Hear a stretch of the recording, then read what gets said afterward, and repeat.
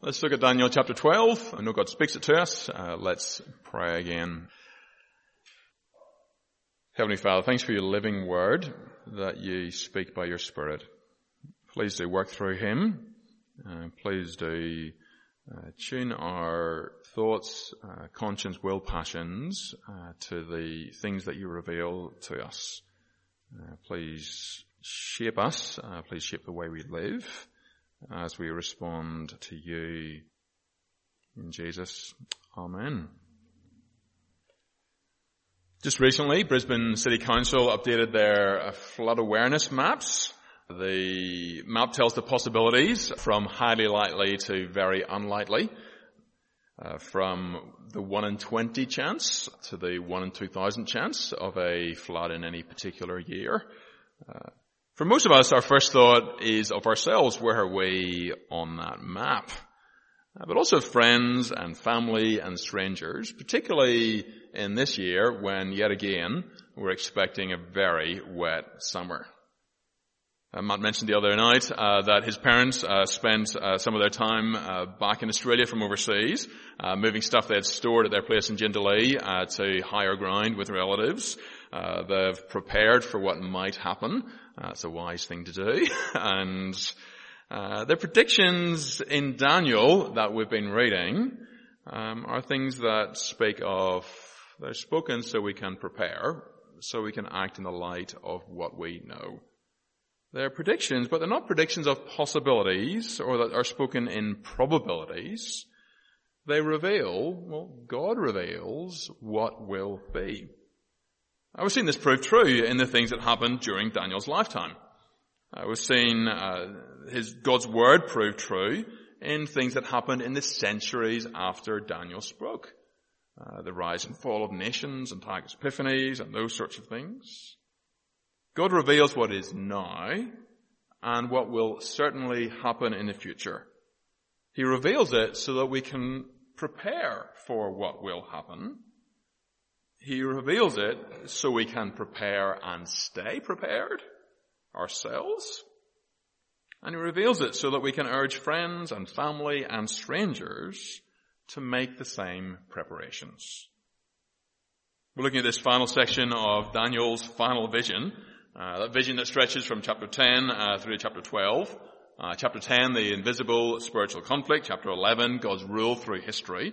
And now chapter 12 looks forward to the end of history and shows us God's rule in the end. Chapter 12 begins with the words, at that time. At the time that the end of chapter 11 talks about. Last week I suggested that the last 10 verses of chapter 11 are a caricature of Antiochus Epiphanes.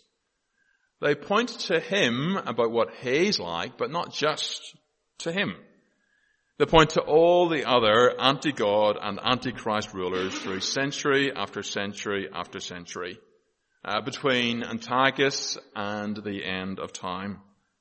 They anticipate generation after generation after generation of anti-God and anti-Christ rulers, including the ones at the very end. There are other places in the Bible where we see this sort of thing going on, where what is said anticipates more than one fulfillment, layer after layer after layer of fulfillment. One helpful way to think about this is to imagine that you're going for a walk and there's a mountain up ahead of you. As you walk towards it, you see one mountain. As you walk and you climb, you get up the mountain.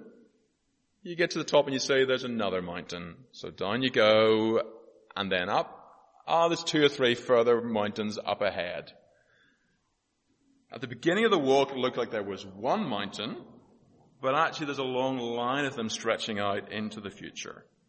So here at the end of chapter 11, as it describes an anti-God and anti-Christ ruler after ruler after ruler on the timeline stretching out into the future, looking forward, it looks like just one. But Daniel chapter 12, verse 1, rushes past all of them. Rushes past to the very end, to the last one.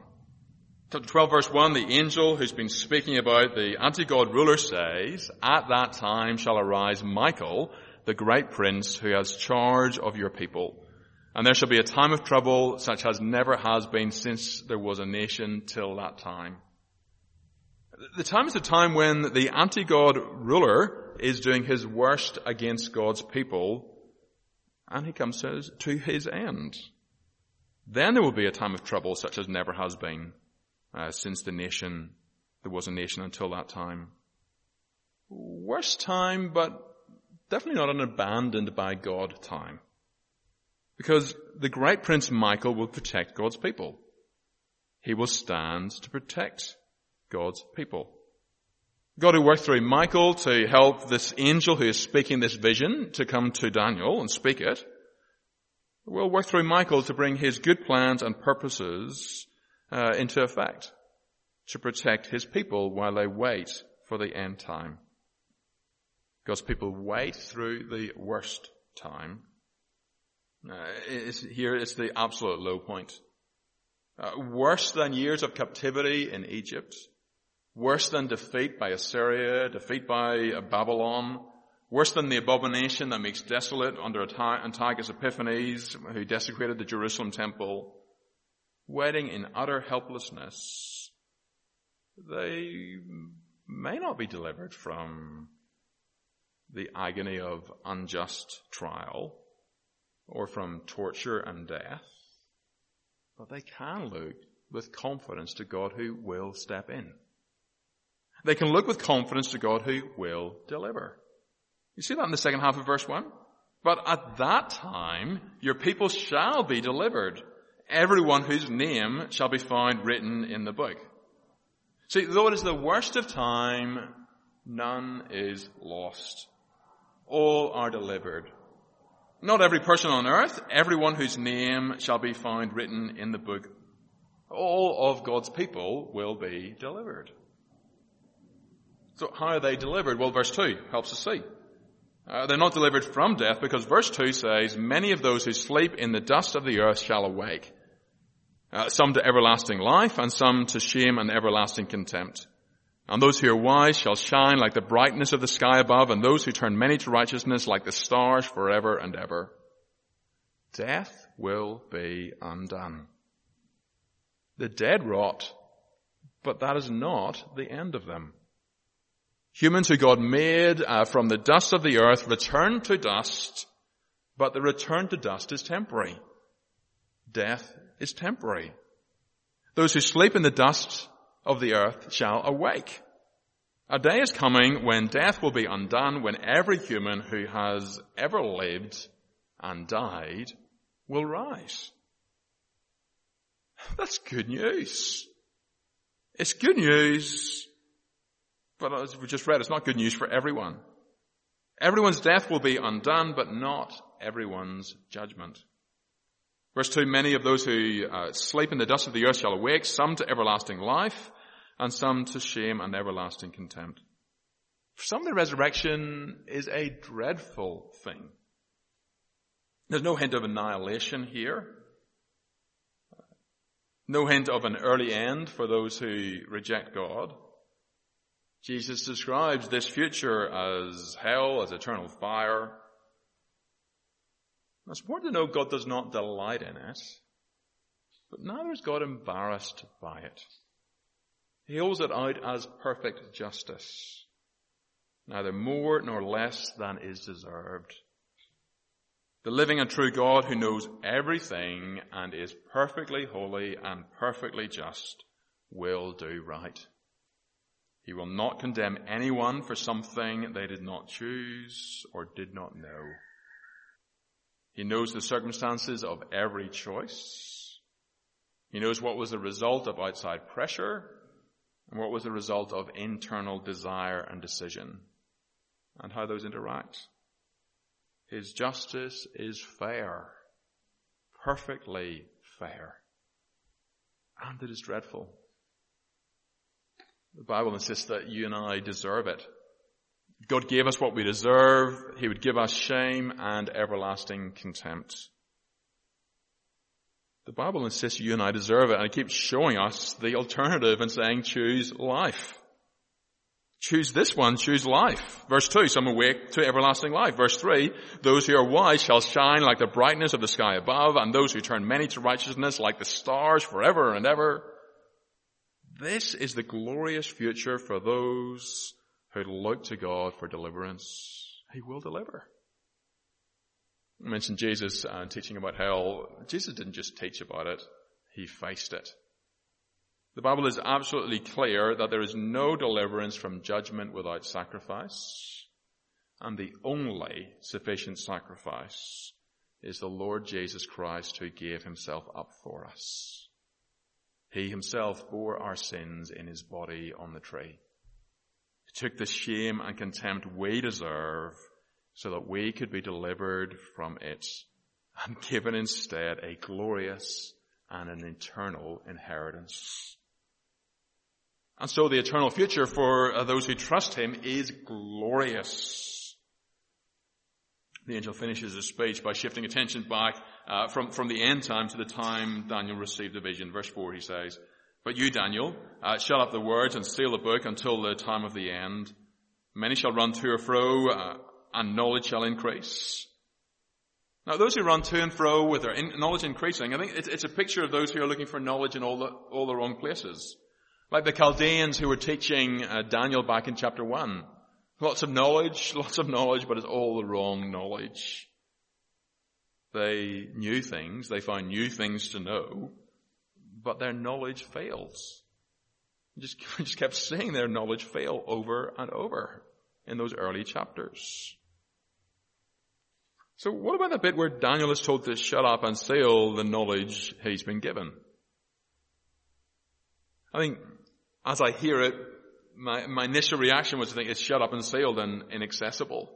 But I think that's wrong. I think the idea is that it's sealed because it's finished. In chapter 10, we're told why Daniel is given this vision. It's because he prayed for understanding. Daniel now understands more of what he saw in chapter 8, which is what he longed to understand more clearly. And so it's time, he's been told, it's time now to seal, to close, to finalize. It's like God saying, that's it, press print. There's no more coming. This is the final thing. It's not wrapped up, sealed away, hidden, inaccessible.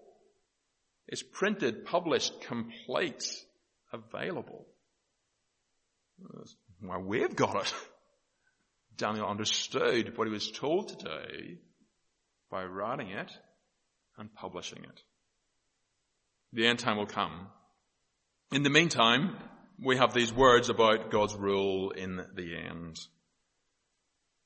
And knowing what he will do shapes wisdom in the meantime. It shapes wisdom in the meantime. The rest of the chapter brings our attention back to that life while we wait. Life waiting for the end, life in the meantime. Verse 5, we see two others standing on each side of the stream, which is where the vision started back in chapter 10.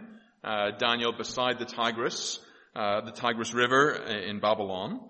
And so between those two people on each side of the stream, there's a man clothed in linen. I think this is another angel, or the same angel. Verse 6, someone says to the one above the waters, "How long shall it be till the end of these wonders?" You hear what he's asking? How long to the end of these things we've just heard about? How long until all the things described in chapter 11 and 12 roll out? How long until all the kingdoms have risen and fallen? How long until the end of the anti-God rulers? How long will the time of trouble stretch out? How long until the time of the ends? How long until the day when those who sleep in the dust of the earth awake? Before the angel answers, he raises his right hand and his left hand towards heaven. Think about it. You know the way in courtroom scenes, often someone raises their hand to swear an oath. That's something that's got Bible background. Here's this guy saying, "I'm going to swear an oath. Actually, I'm going to swear a really serious oath. You can take this really seriously." And he swears. He gives the oath by God who lives forever. The suffering and trouble followed by deliverance and rescue will stretch out, end of verse 7, for a time, times, and half a time. Now, people do all sorts of gymnastics in hearing that time, times, and half a time to work out what date should we put in our calendar to expect it. But it's not an answer that allows us to mark a date on a calendar. It's not for that. Time, times, and half a time. It may be that we should understand it as time, it's a period of time. Times, it's more time than we expected. Half a time, it's time that'll be cut short. Or another way of thinking about it is maybe he's saying it's 1 time plus 2 times plus another half time. It's 3.5 times, which is, again, it's time cut short. It's time that will finish. See, certainly what Daniel has shown, what we're hearing Daniel speak, God speaks through Daniel, is that it's a limited time. And that God has decided how much time. It will finish.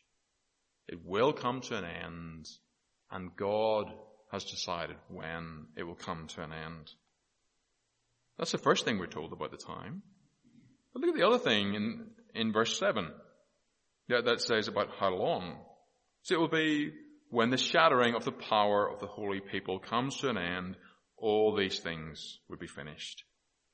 So that's so important. It told Daniel, and it tells us what to expect while we wait. So the temptation when things go wrong, the temptation when trouble and distress comes, is to give up. The relentless on and onness of hard things in life can wear us down. It can look and feel like it's pointless to be one of God's people, especially when it seems to bring extra trouble and extra shame from those around us. But hearing God say this says that is exactly the time to press on. It's time to double down. It's time to continue to go all in with God our Father and Jesus our Savior, who is raised from the dead. Because the Lord Jesus himself will return in glory. The dead in Christ and those who are still alive at his return will be caught up together and enter into the joy of our eternal future with our glorious Savior. When it seems hardest to continue on is exactly when we must double down, continue to go all in. In verse 8, Daniel heard it.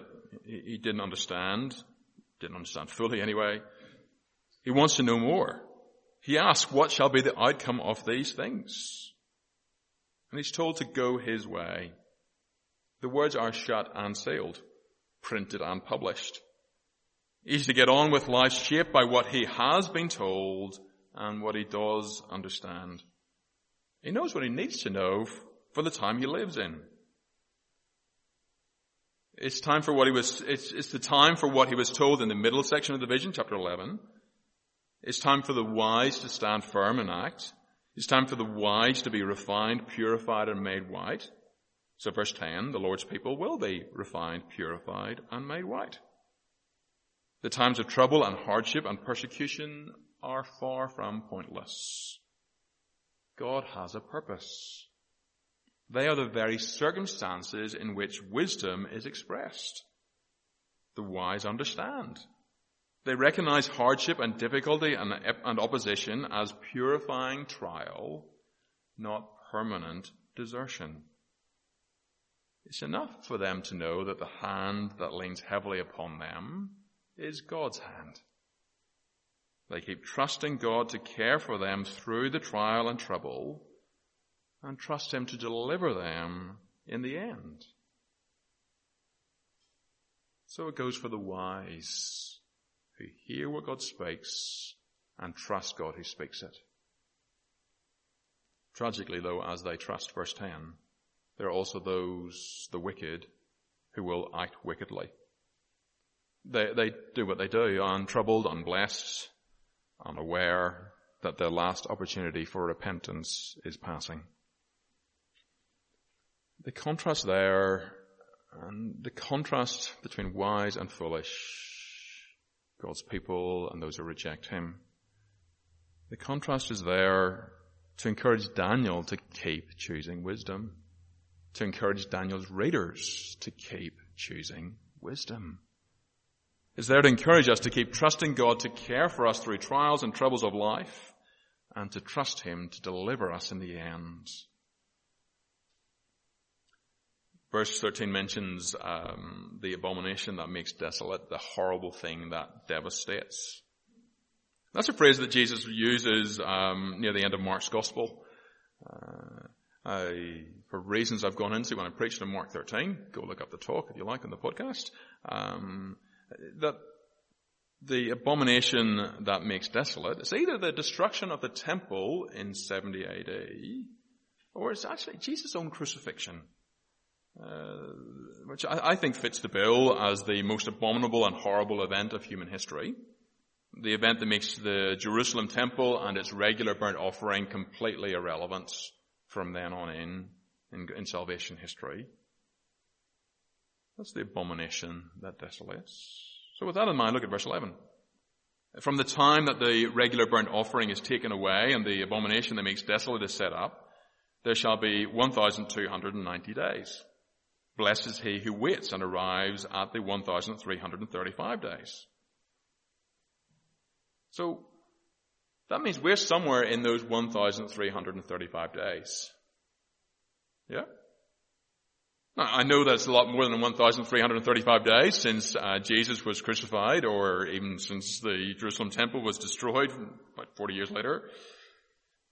But like most of the numbers in this style of writing in the Bible, the numbers are symbolic. Possibly symbolic of the time between that abomination that makes desolate and the end, being time which is a lot like the 3.5 years or so that Antiochus Epiphanes persecuted God's people in Israel. Possibly that. Perhaps, though, not symbolic of much more than the fact that God has set the number of them and that they will end. God determines the times. The time we are in is not a time that will last forever. It will not always be like this. Now, it will be longer than expected, that kind of plus 45. The days stretch out longer. But it's a time... But the time that we are in is set by God. It will come to an end, longer than expected, but come to an end when God has determined it. And verse 12, the blessing is for those who wait until the end. The blessing is for those who keep waiting longer than we expected to have to wait, continuing to trust God. Which brings us to the last verse, which is spoken personally to Daniel. He didn't understand everything, but he did understand enough to live for God's glory in his time. He knows enough to wait and trust, so he's told, go your way till the end, and you shall rest, and shall stand in your allotted place at the end of the days. Daniel is told to continue to trust, to live his life trusting God who's spoken to him. He'll rest, he'll sleep, he'll die. And he will awake from the dust, and he will stand, and he will shine. The same promise comes to all who trust the Lord Jesus, the Son of Man, whom Daniel spoke about. We will sleep, we will awake from the dust, we will stand, and we will shine. God maps the present for us so that we can know how to live in this time. God maps the future for us so that we can know how to live in the meantime. So that we'll see what sort of people we ought to be in lives of holiness and godliness, waiting for and hastening the coming of the day of God. Over and over, Daniel shows us that God rules now and always. We saw the highest humans of his day discover that their great achievements were given to them by the living and true God. We saw God humble them. We saw Nebuchadnezzar turn in trust. We saw Belshazzar fall in judgment. The book shows us the truth that God rules now and always. He rules and controls the sweep of history. He rules and controls the tiny details of our lives. He cares for his precious people. He delivers many from threat and disaster. He refines his people through threat and disaster. He will raise all his people from death to eternal glory. God rules now and always. When we see him clearly, it sends us to Jesus as the only Savior. It sends us to Jesus because only he can deliver us from death and judgment. When we see him clearly, it gives us reason to live with confident trust in his affectionate care, even through the most troubling of times. When we see him clearly, it gives us reason to persevere, to keep going when things are hard. When we see him clearly, it gives us reason to keep going when being among his people puts extra pressure on us, brings us extra trouble. When we see him clearly, it gives us words to speak to one another as we walk together through the trials and difficulties of life. That's got to be one aspect of the turning many to righteousness in verse 3. Reminding God's people to stand firm and take action, to keep holding firmly to Jesus, to keep living to please and honor him in righteousness while we wait for his glorious appearing. Of course, there's another aspect too. More like what Daniel saw God do through him in Nebuchadnezzar's life. Turning an unrighteous man who was not one of God's people to know and trust the living and true God. One vital reason God reveals what will be to those who are already ready for the final day is so that we can call those who are not ready to make due preparations. We all know people whose resurrection will be to shame and everlasting contempt if nothing changes. God himself says he does not delight in the death of the wicked. His delight is to see them turn and live. Paul's head and heart were tuned to the reality of the coming judgment when he wrote, "I have great sorrow and unceasing anguish of heart, for I could wish that I myself were accursed and cut off from Christ for the sake of my brothers, my kinsmen according to the flesh." He longed to see them turn and live. May our Father tune our heads and hearts to what he reveals, so we share the same longing. Our privilege and responsibility in a city with so many men, women, and children who are unprepared for the resurrection day is to tell them the gospel that saves.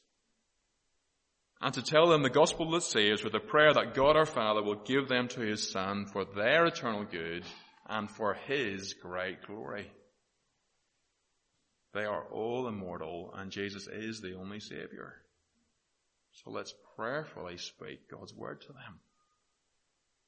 We're all immortal and Jesus is the only Savior, so let's prayerfully speak God's word to one another with the prayer that he'll work through the word that we speak to tune our heads, hearts, and lives to the eternal realities that he reveals to us. And let's cling to Jesus and confidently trust him to care for us through whatever lies ahead while we wait for the glorious day. For we trust in the God who rules now and always. Let's pray.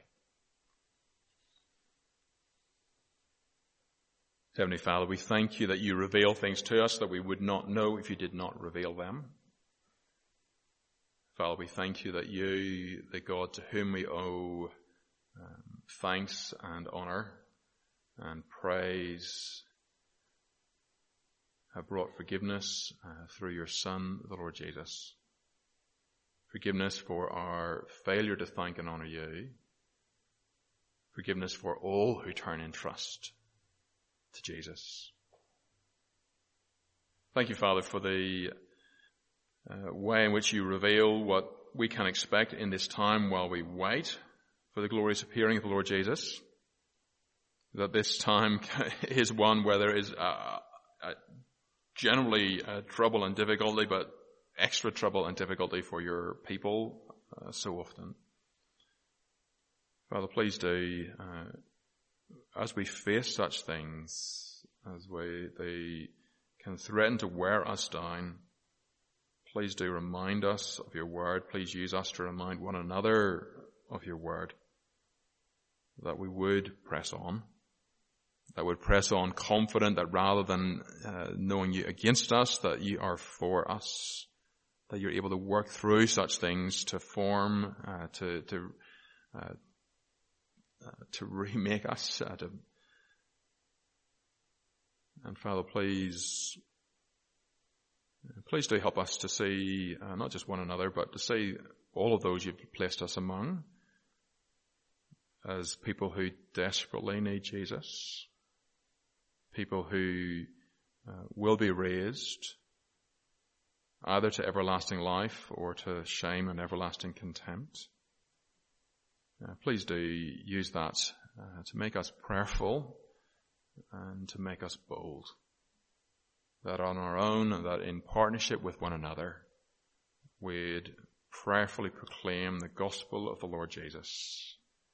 And please do give us the joy of seeing you give those to whom we speak to your Son for their great good and for Christ's great glory. It's in him that we pray. Amen.